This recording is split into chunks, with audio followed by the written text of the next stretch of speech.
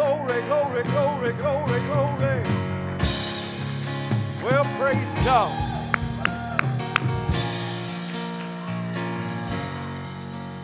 I told somebody one time, I said, if church is boring, you're going to the wrong church. Amen. Aren't you glad to know who Jesus is tonight? Amen. Praise God. Before you're seated, I want us to go to the Lord in prayer. Obviously, let's continue praying for Pastor Lucas. He is still in Puerto Rico. Be back later next month, mid-month. Let's keep the Coles in prayer tonight. Some of them are homesick. Amen. And some others and all. How many of you know God can heal and God can touch and God can save? Amen. Are you thankful for that? Let's just lift our hands together and pray right now in Jesus' name. Lord, we thank you and we love you. We give you honor and praise. We pray you touch Pastor Lucas. Continue to be with him, Lord. Bless him and keep him, God. We pray, Lord, for the Cole family who's homesick and others, God, as well, that you would minister your touch and healing to them and strength.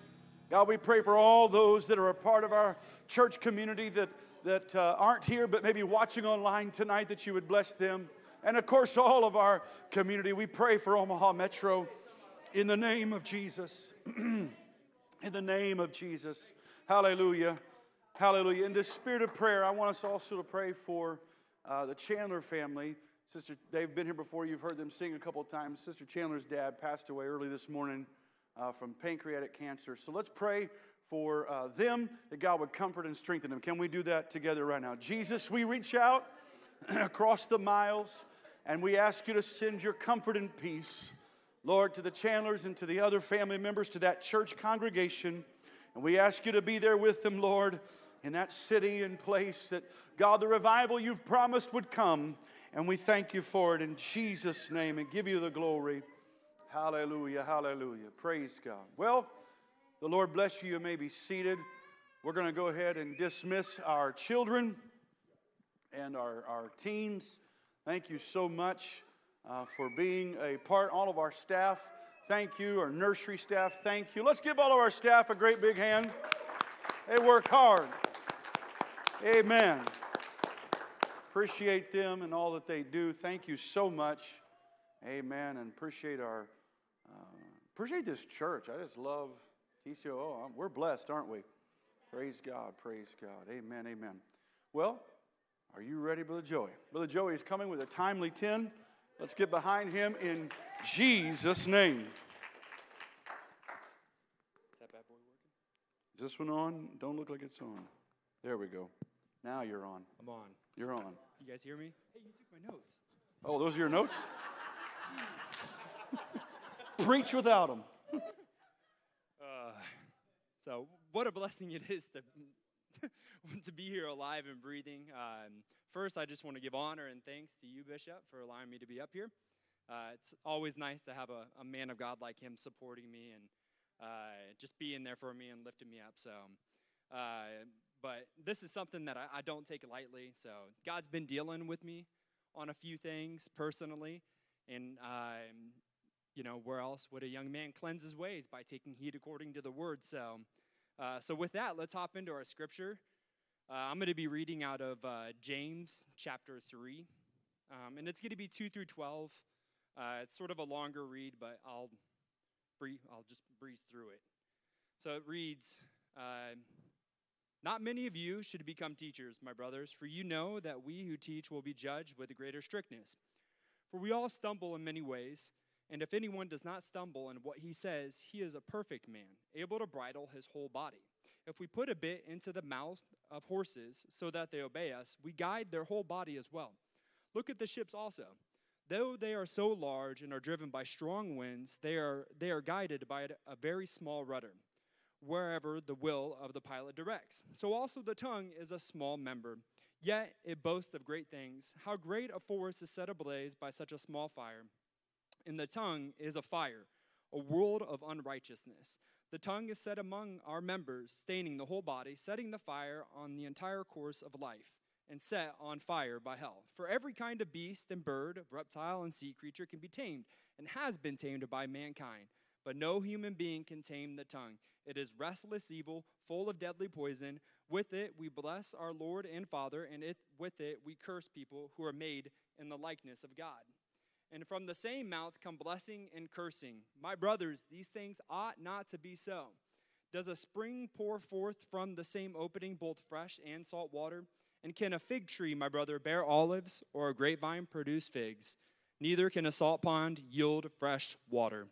I know we've already prayed, but I'm going to pray again. God, I thank you for this opportunity. I pray that we would continue to seek you in such times. God, help us trust in you with all our hearts. Help us lean not on our own understanding, but acknowledge you throughout our entire lives, God. Make our path straight. Help us not be wise in our own eyes. In Jesus' name we pray, amen. So my titles are, Words Are Just Not Words. So teaching, it was highly valued and it was respected by the Jewish community. And many Jews who embraced Christ would become teachers. For example, we have Paul, who had taught and wrote half the New Testament. James warns those that would teach the word of God that they would be judged with greater strictness. A teacher's word and examples affects others' spiritual lives. So this leads me to ask, if you are a teacher and a leader, how are you affecting those around you? And this is a question that I've continually asked myself. And some of you may not be a part of the fivefold ministry, which James is primarily addressing, but are you a parent? Are you a grandparent? Are you a spouse? Are you filled with the Holy Ghost, an ambassador of Christ? Then this is for you. So I love how real James is at the beginning of chapter 3. He comes out and he plainly says, we are going to stumble in many ways. And this means to make a mistake or to err or to sin. And we know that the Bible says in Proverbs chapter 24, verse 16, for a just man falls 7 times, but he continues to arise. So then he goes in and he talks about a certain man being perfect. And that word of perfect means being mature. It's a man that is able to control his words. And when he or she is able to mature and control their words, they can, in return, control their life. Think about it. When having a parenting moment, I have these often with my little girls, or even having a learning moment with someone, saying you're learning a new job, and you're trying to mature them or help them grow in what they're doing. And you're trying to build them and teach up certain skills, and that individual looks at you and they say, I can't do this.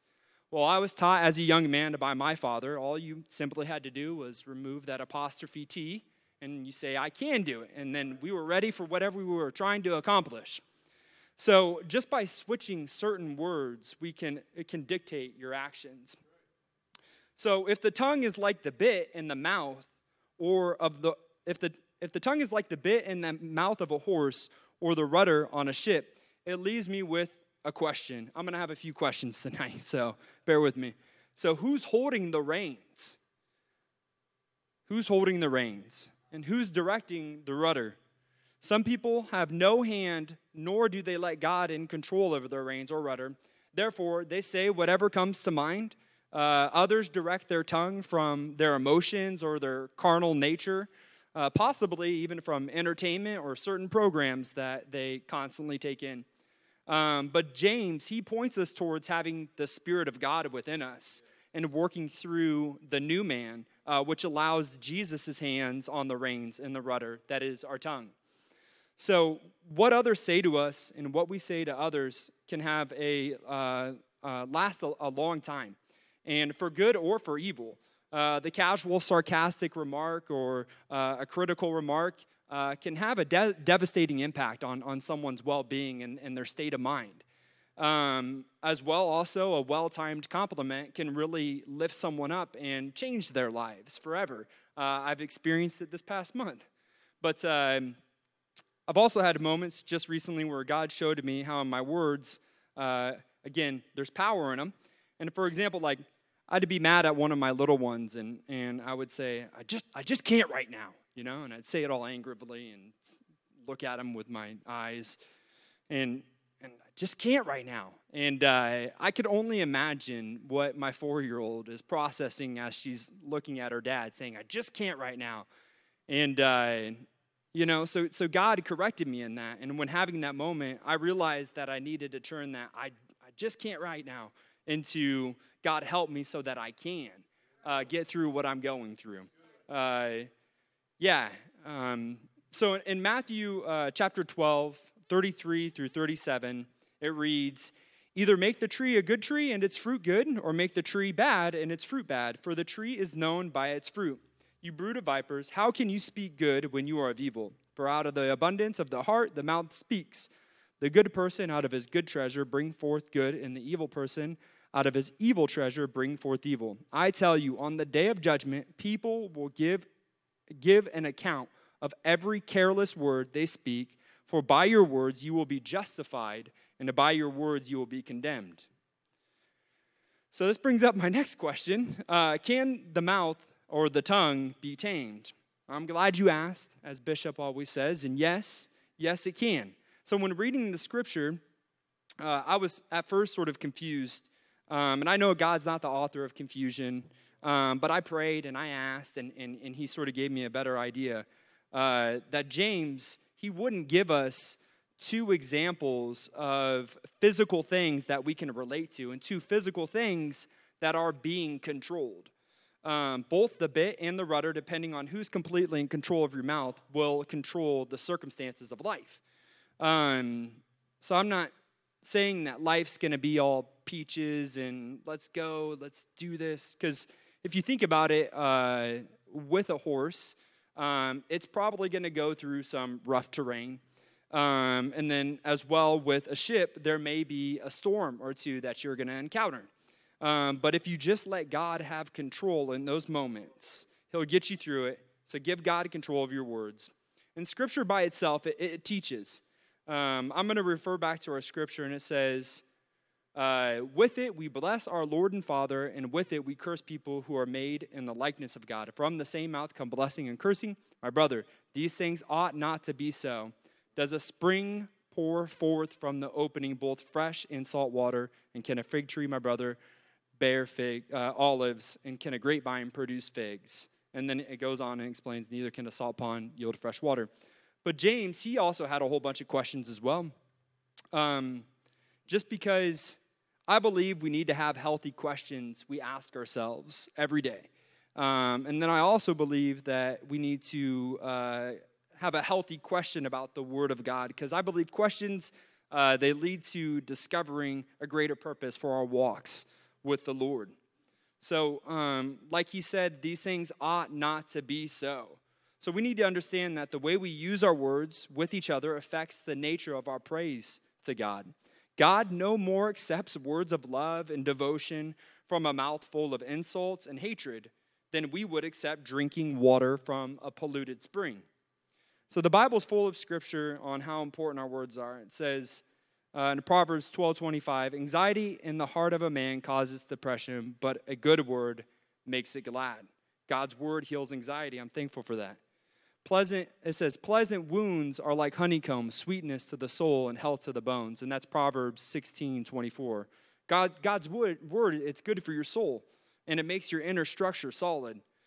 And then also in Proverbs 18:21, "Death and life are in the power of the tongue, and those who love it will eat its fruit." And that's Proverbs 18:21. Matthew 4:4, "But he answered, it is written, man shall not live by bread alone, but by every word that comes from the mouth of God."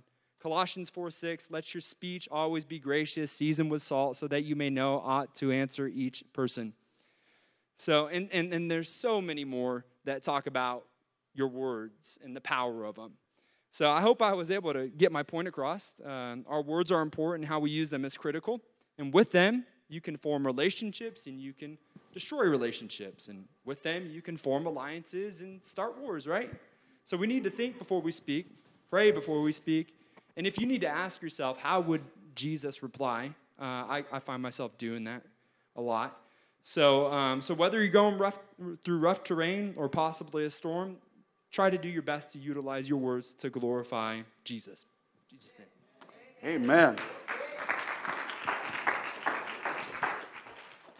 Awesome job. How many of you appreciate word of the Lord? Amen, amen. Thank you, Brother Joey. And Lord, help us to, amen, fulfill that. Amen. Well, hallelujah. Thank you, Lord. Thank you, Lord. I'm going to direct your attention, if you would join me, in the book of Hebrews, and chapter number 12. And I'm going to read from beginning at verse 25. Now, I'm reading from the New Living Translation, and it is on the screen. I know it's a little bit smaller font, but some of the rest of those will be bigger. Be careful that you do not refuse to listen to the one who is speaking, for if the people of Israel did not escape when they refused to listen to Moses, the earthly messenger, we will certainly not escape if we reject the one who speaks to us from heaven. When God spoke from Mount Sinai, his voice shook the earth, but now he makes another promise. Once again, I will shake not only the earth, but the heavens also. This means that all of creation will be shaken and removed, so that only unshakable things will remain. Since we are receiving a kingdom that is unshakable, let us be thankful and please God by worshiping him with holy fear and awe, for our God is a devouring fire. And tonight, I want to preach God's unshakable kingdom. Amen. So, I prayed a couple times. Joey prayed. So in Jesus' name, I'm going to start preaching. All right. In these 5 short verses that I've used for our text, the writer of Hebrews quotes from some other places in Scripture, many of them in the Old Testament. First of all, he quotes from Haggai, which says the very same thing about the Lord shaking the heavens and the earth. And this is Haggai 2, verses 6 through 9. Haggai also prophesies that the glory of the latter house will be greater than that of the former. Okay? You can also see that in Psalms, Psalm 102, verses 25 through 28, as well. He quotes from here how the foundation of the earth was laid and made in the heavens and so forth. And like in verse 26, he says, you will change them like a garment and discard them.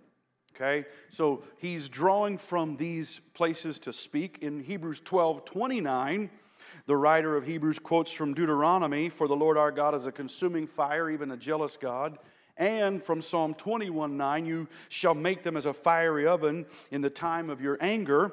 The Lord shall swallow them up in his wrath, and the fire shall devour them. And finally, he reaches into 2 Thessalonians and draws from possibly a contemporary of his time. And this is what the word of the Lord says here. And to you who are troubled, rest with us. When the Lord Jesus shall be revealed from heaven with his mighty angels in flaming fire, taking vengeance on them that know not God and that obey not the gospel of our Lord Jesus Christ, who shall be punished with everlasting destruction from the presence of the Lord and from the glory of his power, when he shall come to be glorified in his saints and to be admired in all them that believe, because our testimony among you was believed in that day.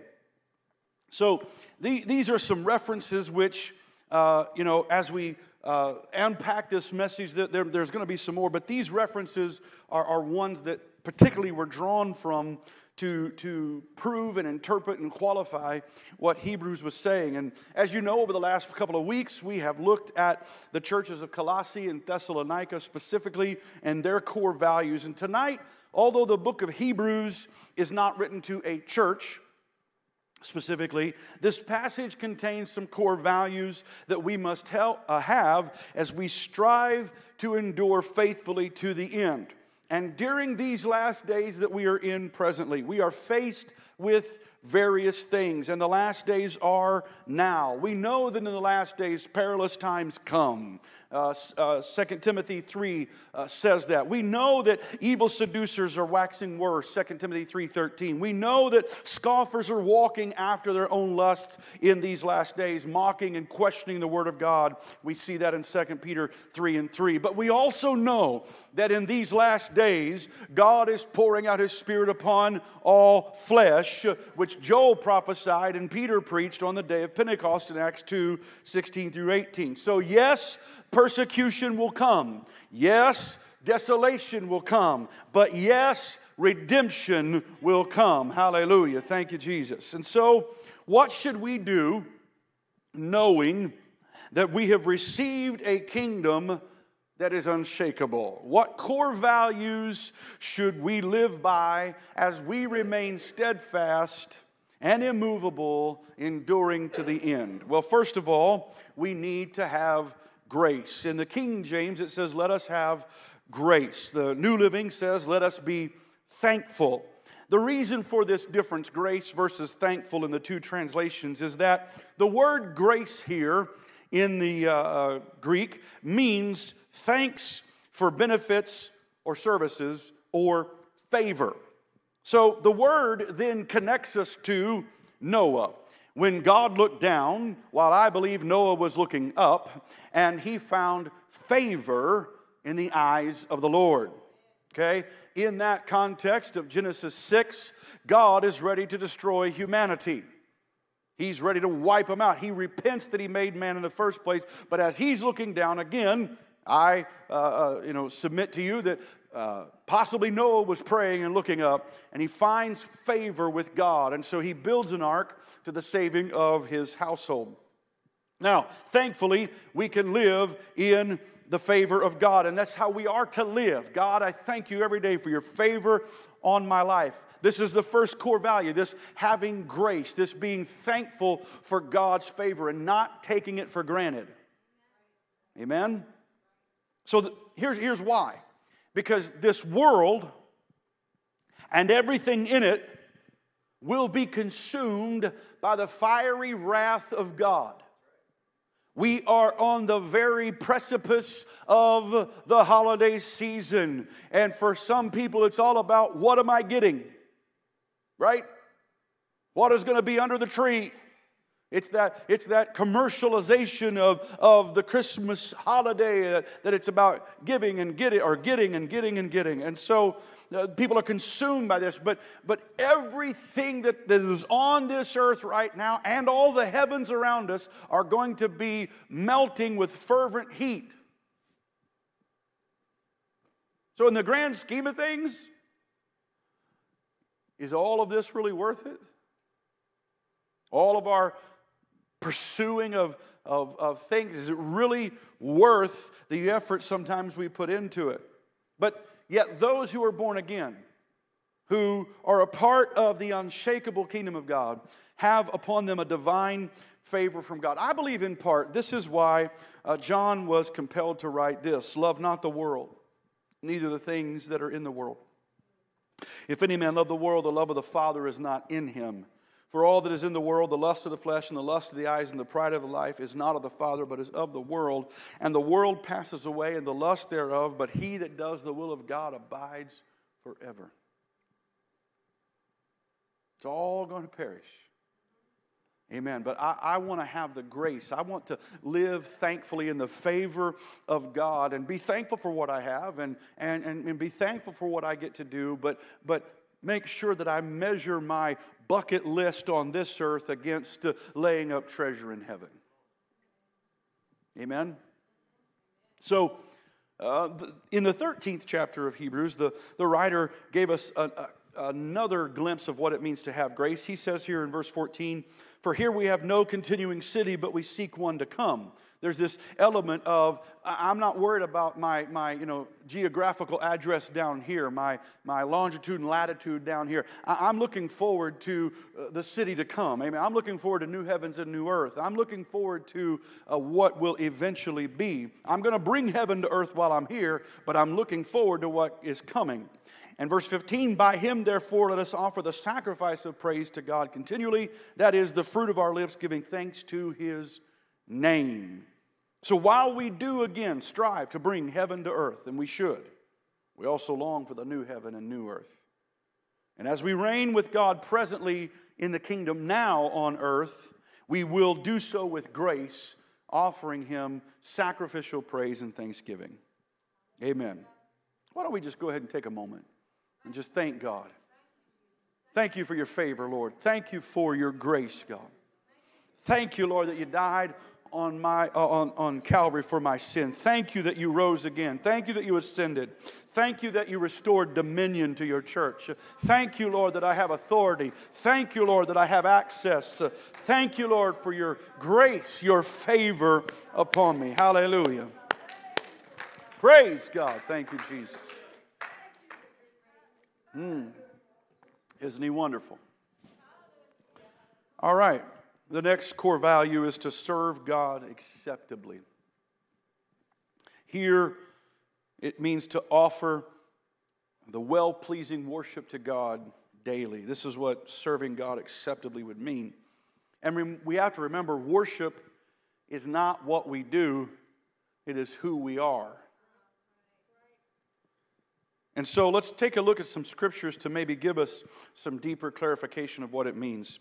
Jesus said this, and he said to them all, if any man will come after me, let him deny himself and take up his cross and daily and follow me. For whosoever will save his life shall lose it, but whosoever will lose his life for my sake, the same shall save it.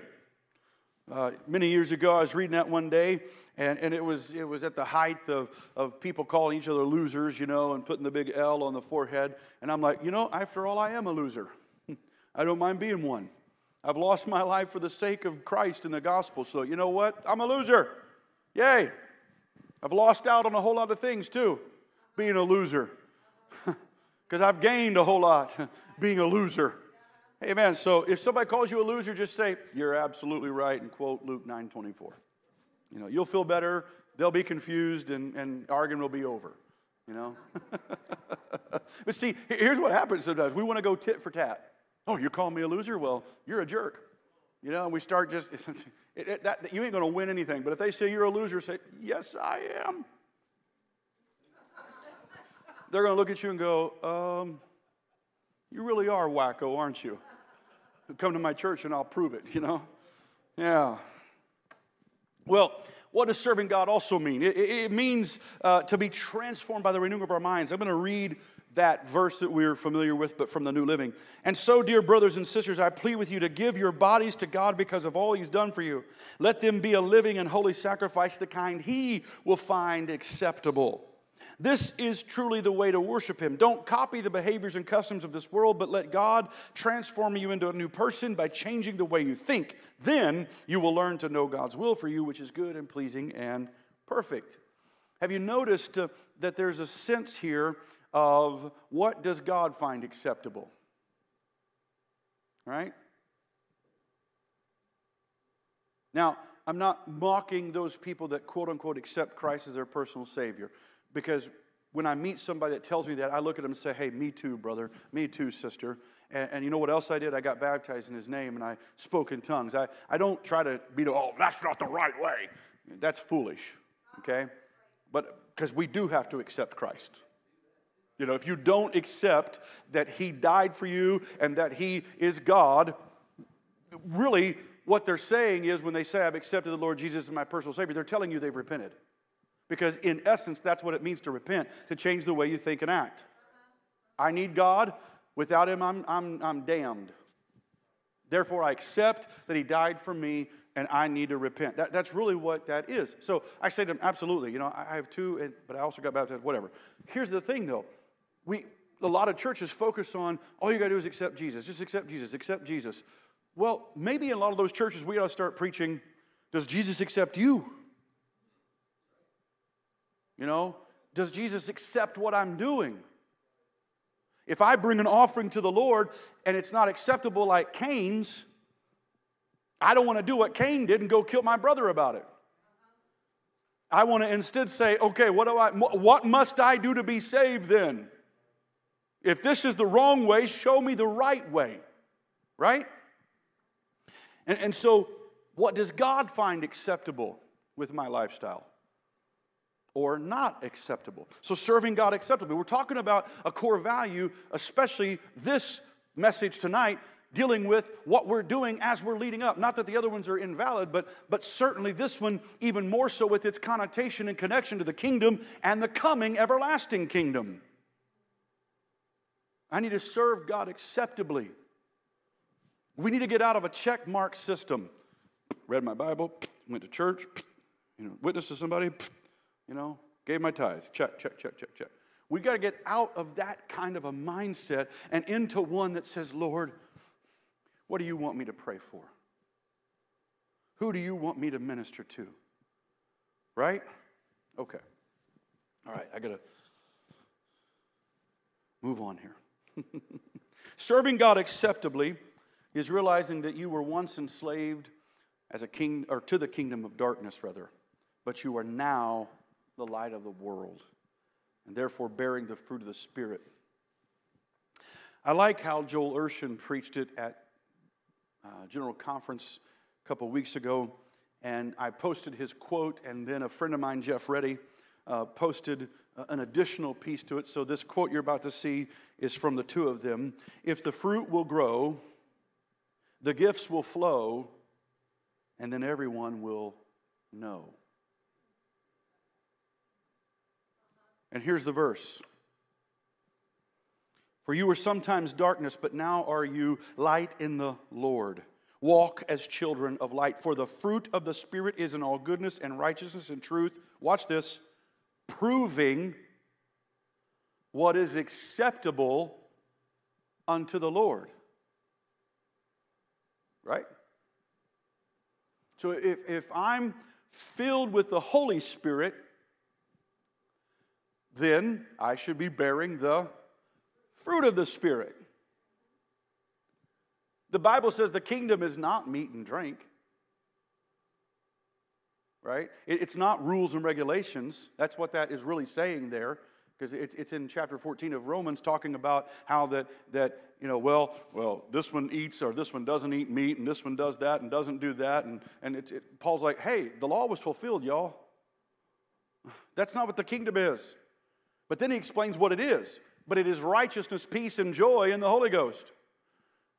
So, I need to make sure that the fruit of the Spirit is proving. And so, by the bearing of that fruit, and the Bible says God wants us to bear much fruit, John chapter 15. And as we bear that much fruit, guess what happens? We prove what is acceptable to God. There it is, plain and simple. You know, the Scripture really does give us the answers we're looking for. Well, here we go. Hebrews 13:16, another answer. And so don't forget to do good and to share with those in need. This is again New Living Translation. These are the sacrifices that please God. I like the way this is worded. Don't forget to do good and share with those in need. It's almost as if the writer realized there's going to be sometimes we're so busy that we do forget. And we need those gentle reminders every once in a while to say, hey, are you helping somebody? Are you being kind to somebody? Right?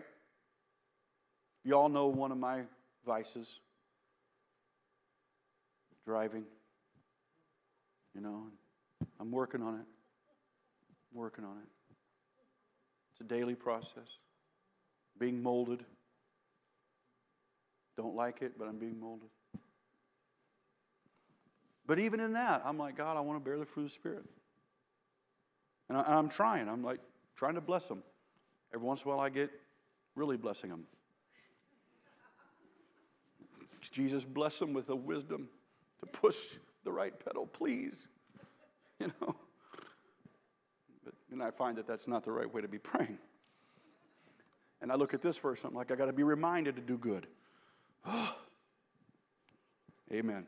Serving God is acceptably as being equipped by the great shepherd to fulfill his purpose. Look what Hebrews 13, 20 and 21 says. Now the God of peace that brought again from the dead our Lord Jesus, that great shepherd of the sheep, through the blood of the everlasting covenant, make you perfect. That phrase means to equip. So equip you in every good work to do his will, working in you that which is well-pleasing in his sight through Jesus Christ, to whom be glory forever and ever. Amen. That basically says the same thing that Ephesians said, that when you're filled with the Spirit, then the fruit of the Spirit will automatically come as a result.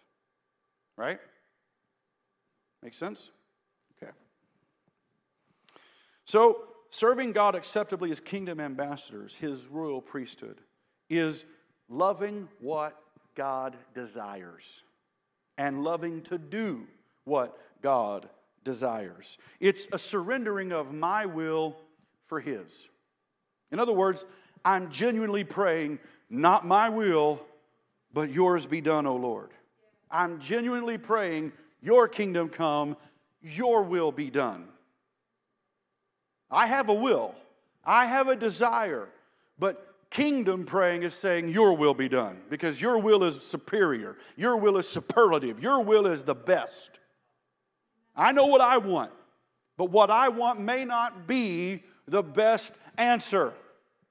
So God, not my will, but yours be done. And Jesus is our example. Let this cup pass from me. But nevertheless, not my will, but yours be done. So as we pray that, that's what serving God acceptably means. Let's take a look at the third one. The third core value is with reverence and godly fear. So as we fulfill our kingdom purpose on earth, this final core value is that we should practice living with reverence and godly fear. And they're kind of interchangeable because fear, godly fear, is about 99% reverence and about 1% of being afraid because God has the power to snuff our life out.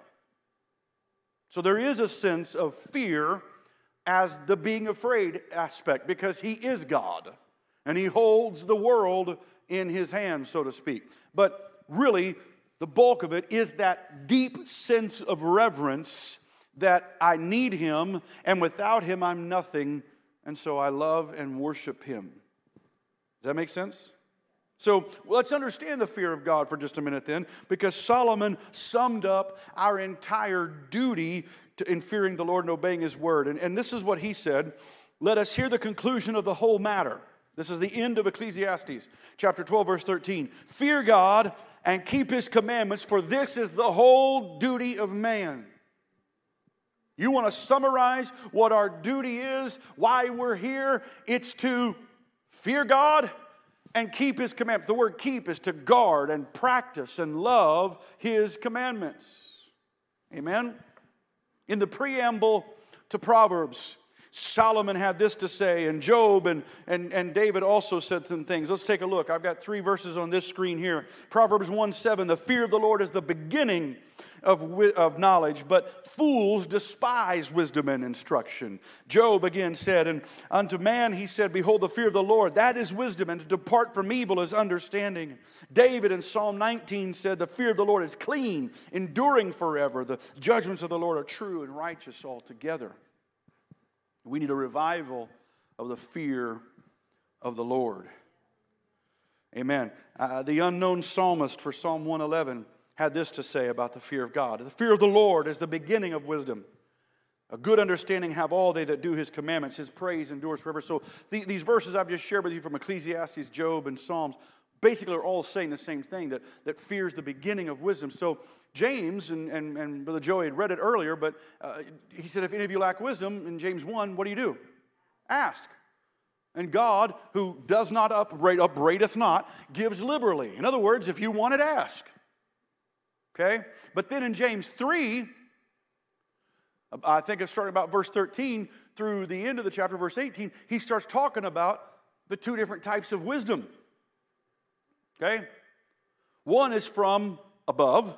It's the latter one used in verses, I think, 17 and 18, but maybe 16. But the other ones are the wisdom that is from beneath, not from above. That wisdom, the wisdom of this world, leads to all manner of evil. And the wisdom from above, of course, is pure and all those other things that is listed there. So when you ask for wisdom, make sure you're asking the right source.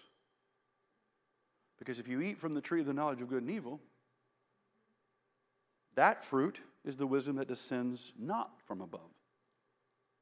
But if you eat from the tree of life, that's the wisdom from above. Okay? Make sense? And so the fear of the Lord is the beginning of wisdom. So guess what I want to submit to you now? I submit that the problem with Adam and the woman was there was no fear of the Lord. Because that's the beginning of wisdom. Because had they had wisdom, they wouldn't have eaten of the tree of the knowledge of good and evil. Had they had fear, they would have known, oh, nope, God said no. I'm going to eat this one. But let's return to Proverbs as well and discover some additional insight about the fear of the Lord. In Proverbs chapter 2, verses 1 through 5, it says, my son, if you will receive my words and hide my commandments in you, so that you incline your ear to wisdom and apply your heart to understanding. Yes, if you will cry after knowledge and lift up your voice for understanding, if you seek her as silver and search for her as for hidden treasures, then you shall understand the fear of the Lord and find the knowledge of God. So now he gives us how to get it. It's not just simply asking it. That's definitely a piece of it. And James kind of just summarizes it, ask for it. But the assumption is if you're asking the right way. And here's the right way. You've got to value it like this is to be valued. The same way you would value treasure. The same way you would seek after silver. The same way you would go after, can I modernize it, that career advancement, that degree. Right? The same way you would go after those goals and dreams and bucket lists. Put that same effort into seeking wisdom.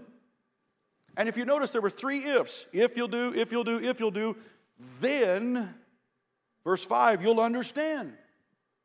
So it's conditional. If you don't do those things, don't be surprised if you don't have wisdom. I'm not trying to say that to be rude or inconsiderate. I'm just stating the obvious. If you'll do what the Word says, you'll get what the Word promises. Because God can't lie. Titus 1:2. It's impossible for God to lie.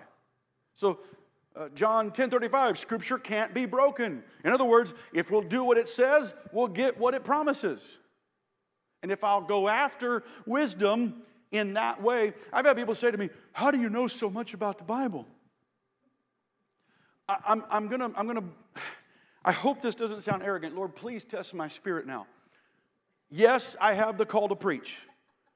And yes, that is a gifting that is given to me to expound the Scripture. I understand that. And those of you that are called to preach, you know what I'm referring to. But I study. I dig. I search. I'm not trying to say I, me. I'm not trying to be arrogant. What I'm trying to say is there's an element of I'm doing what Proverbs says to do. I'm seeking for it like I would for silver. I'm going after it like it's the next greatest best thing and I better get in on the ground floor. I'm putting all my eggs into God's basket and counting my chickens before they hatch. So, just because I'm called to preach doesn't somehow give me this red telephone that I get to call Jesus directly. Help me, Lord. I hope this is making sense.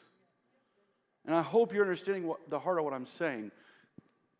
You do need a pastor. I need a pastor. I get all that. But if you'll do the same thing, you'll have the same wisdom. All right. Okay. All right. We've got to move on. Although, you canceled praise team, so I could go a little bit longer tonight. Whew. Hallelujah. Thank you. I just remember that. That was a word from the Lord right there, Alicia. It is not back on. I hereby rebuke you in Jesus' name. Hallelujah. All right. Praise God. Let's continue looking at a few more things here. Proverbs 8:13. Look at what this says. And again, I apologize. It might be a little bit hard to read on there. I'll go bigger font next time. The fear of the Lord is to hate evil. Pride and arrogance and the evil way and the froward mouth do I hate. Well, you can also see up there Psalm 97:10. You that love the Lord, hate evil. Amos 5:15. Hate the evil, love the good. Out of the mouth of 2 or 3 witnesses, let every word be established. If you're going to have the fear of the Lord, there's going to be some things you love, and there's going to be some things you hate. You can't be doing the splits in the world and try to 1 foot in the world and 1 foot in God. It ain't going to work. It's not going to be successful. You got to hate this and love God.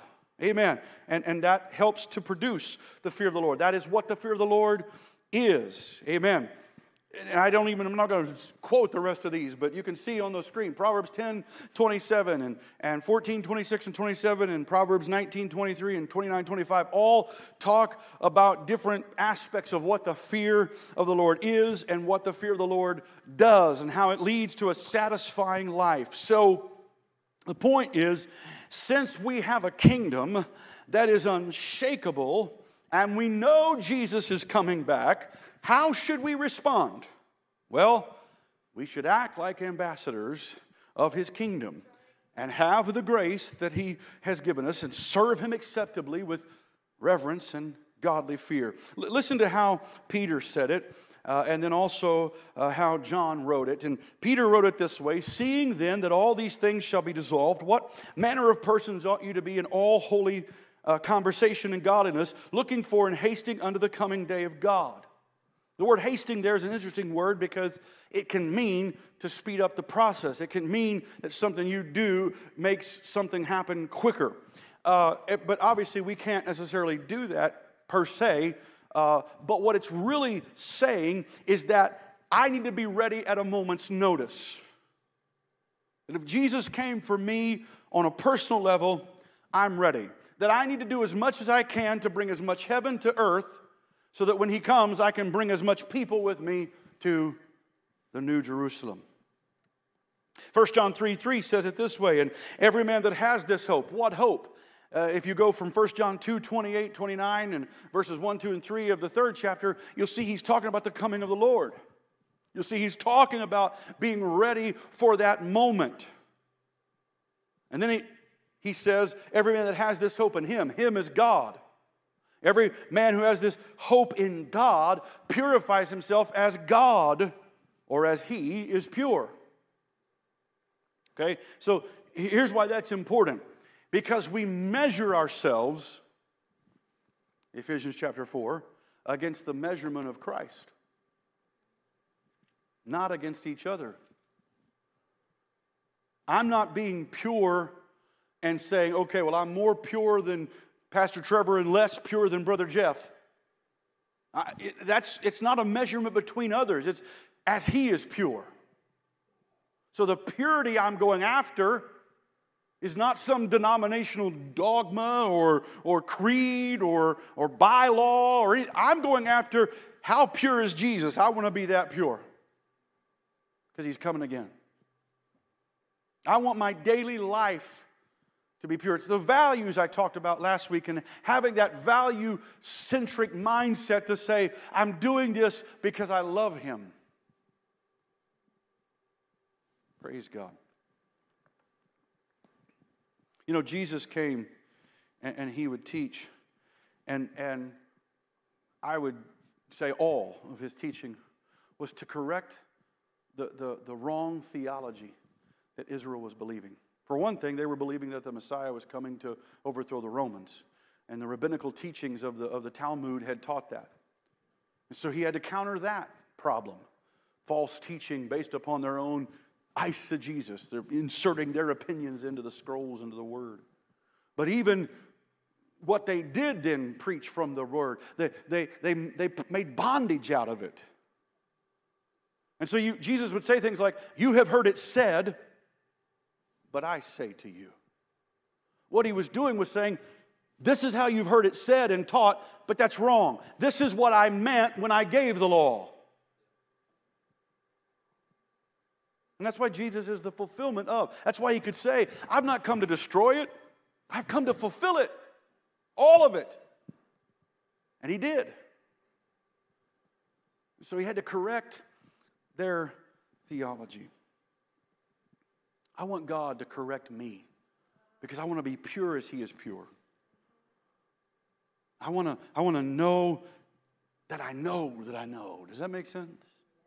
And so I don't know all things, and I can't explain all things, but this I know for sure. The preaching of the gospel of Jesus Christ is unstoppable, and His kingdom is unshakable. Therefore, I'm putting all my trust in the one true God. I'm going gung-ho. I'm sold out. I'm a loser.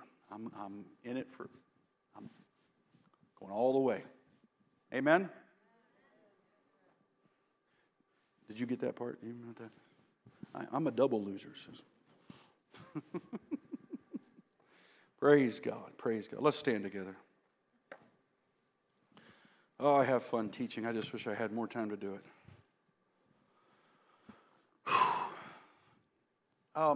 There's been a theme going on, if you haven't noticed, of some kingdom principles. The Psalm series that I'm doing, Psalm 145 had some kingdom principles. There were some in Psalm 146. There's this coming Sunday, there's some. In Psalm 149, there's some more. This message tonight, just God is talking to the church, telling us the kingdom is now. And so many people have this. I guess the reason I felt to teach this series more than anything was so many Christians live in a rules and procedure mindset. And that's not a kingdom mindset. They're looking for this esoteric, mystical something that's out there that's really not supported entirely in Scripture. Unfortunately, some of our songs, and none of it we sing, by the way, just so you know, because I would not let them be sung. Huh? Well, that's why. But some of these songs give us this false sense of security. And there's a lot of people living with this escapist mentality that it's all going to get better when I get out of here. Now, I do understand in some sense, yes, in the New Jerusalem, there is no fear, there's no pain, there's no suffering, there's no death. I get all that. I can't wait for that either. Because in the Bible, the only perfect chapters are chapters 1 and 2 of Genesis and chapters 21 and 22 of Revelation. And the reason is, there's no Satan in any of those chapters. Perfect, beautiful. Can't wait for that. But I'm also, right now, in this present state, as an ambassador, as a minister of reconciliation, 2 Corinthians 5, 17 through 21, right? He's given to me the ministry of reconciliation. I'm an ambassador for Jesus Christ. I am to pray, your kingdom come, your will be done. Matthew says, in earth as it is in heaven. It's not just on earth. So I am to bring as much heaven as I can to earth now. It doesn't take away from looking. There are verses that speak to that. I read a couple tonight. I referred to a couple. We do look for that day. We do haste for that day. And Titus tells us to looking for that blessed hope. And thank God for it because it helps keep us going. But while we're looking for it, let's make sure we're also bringing hope to those around us here. Praise God. You're a part of an unshakable kingdom. The economy, I can't tell you what it's going to do. I can't tell you when the next crime will be and when crime will end, except, of course, when Jesus comes. But the point is this. What I can tell you is you're a part of an unshakable kingdom. And that's what we hope for and in. Amen. Let's pray. Jesus, I pray that the Word of God would empower us and equip us to do your perfect will. That, God, we would learn and ever be your servants. That we would walk holy before you. And all of these core values that we've looked at with Colossae and Thessalonica and now tonight Hebrews. That, God, we would embody them. And Lord, as we've put together our own to connect and grow and serve and lead, that we would do this on a daily basis to please you. I ask it, I pray it, I expect it. In Jesus' name. And everyone said amen. God bless you. Be the church. You're deployed.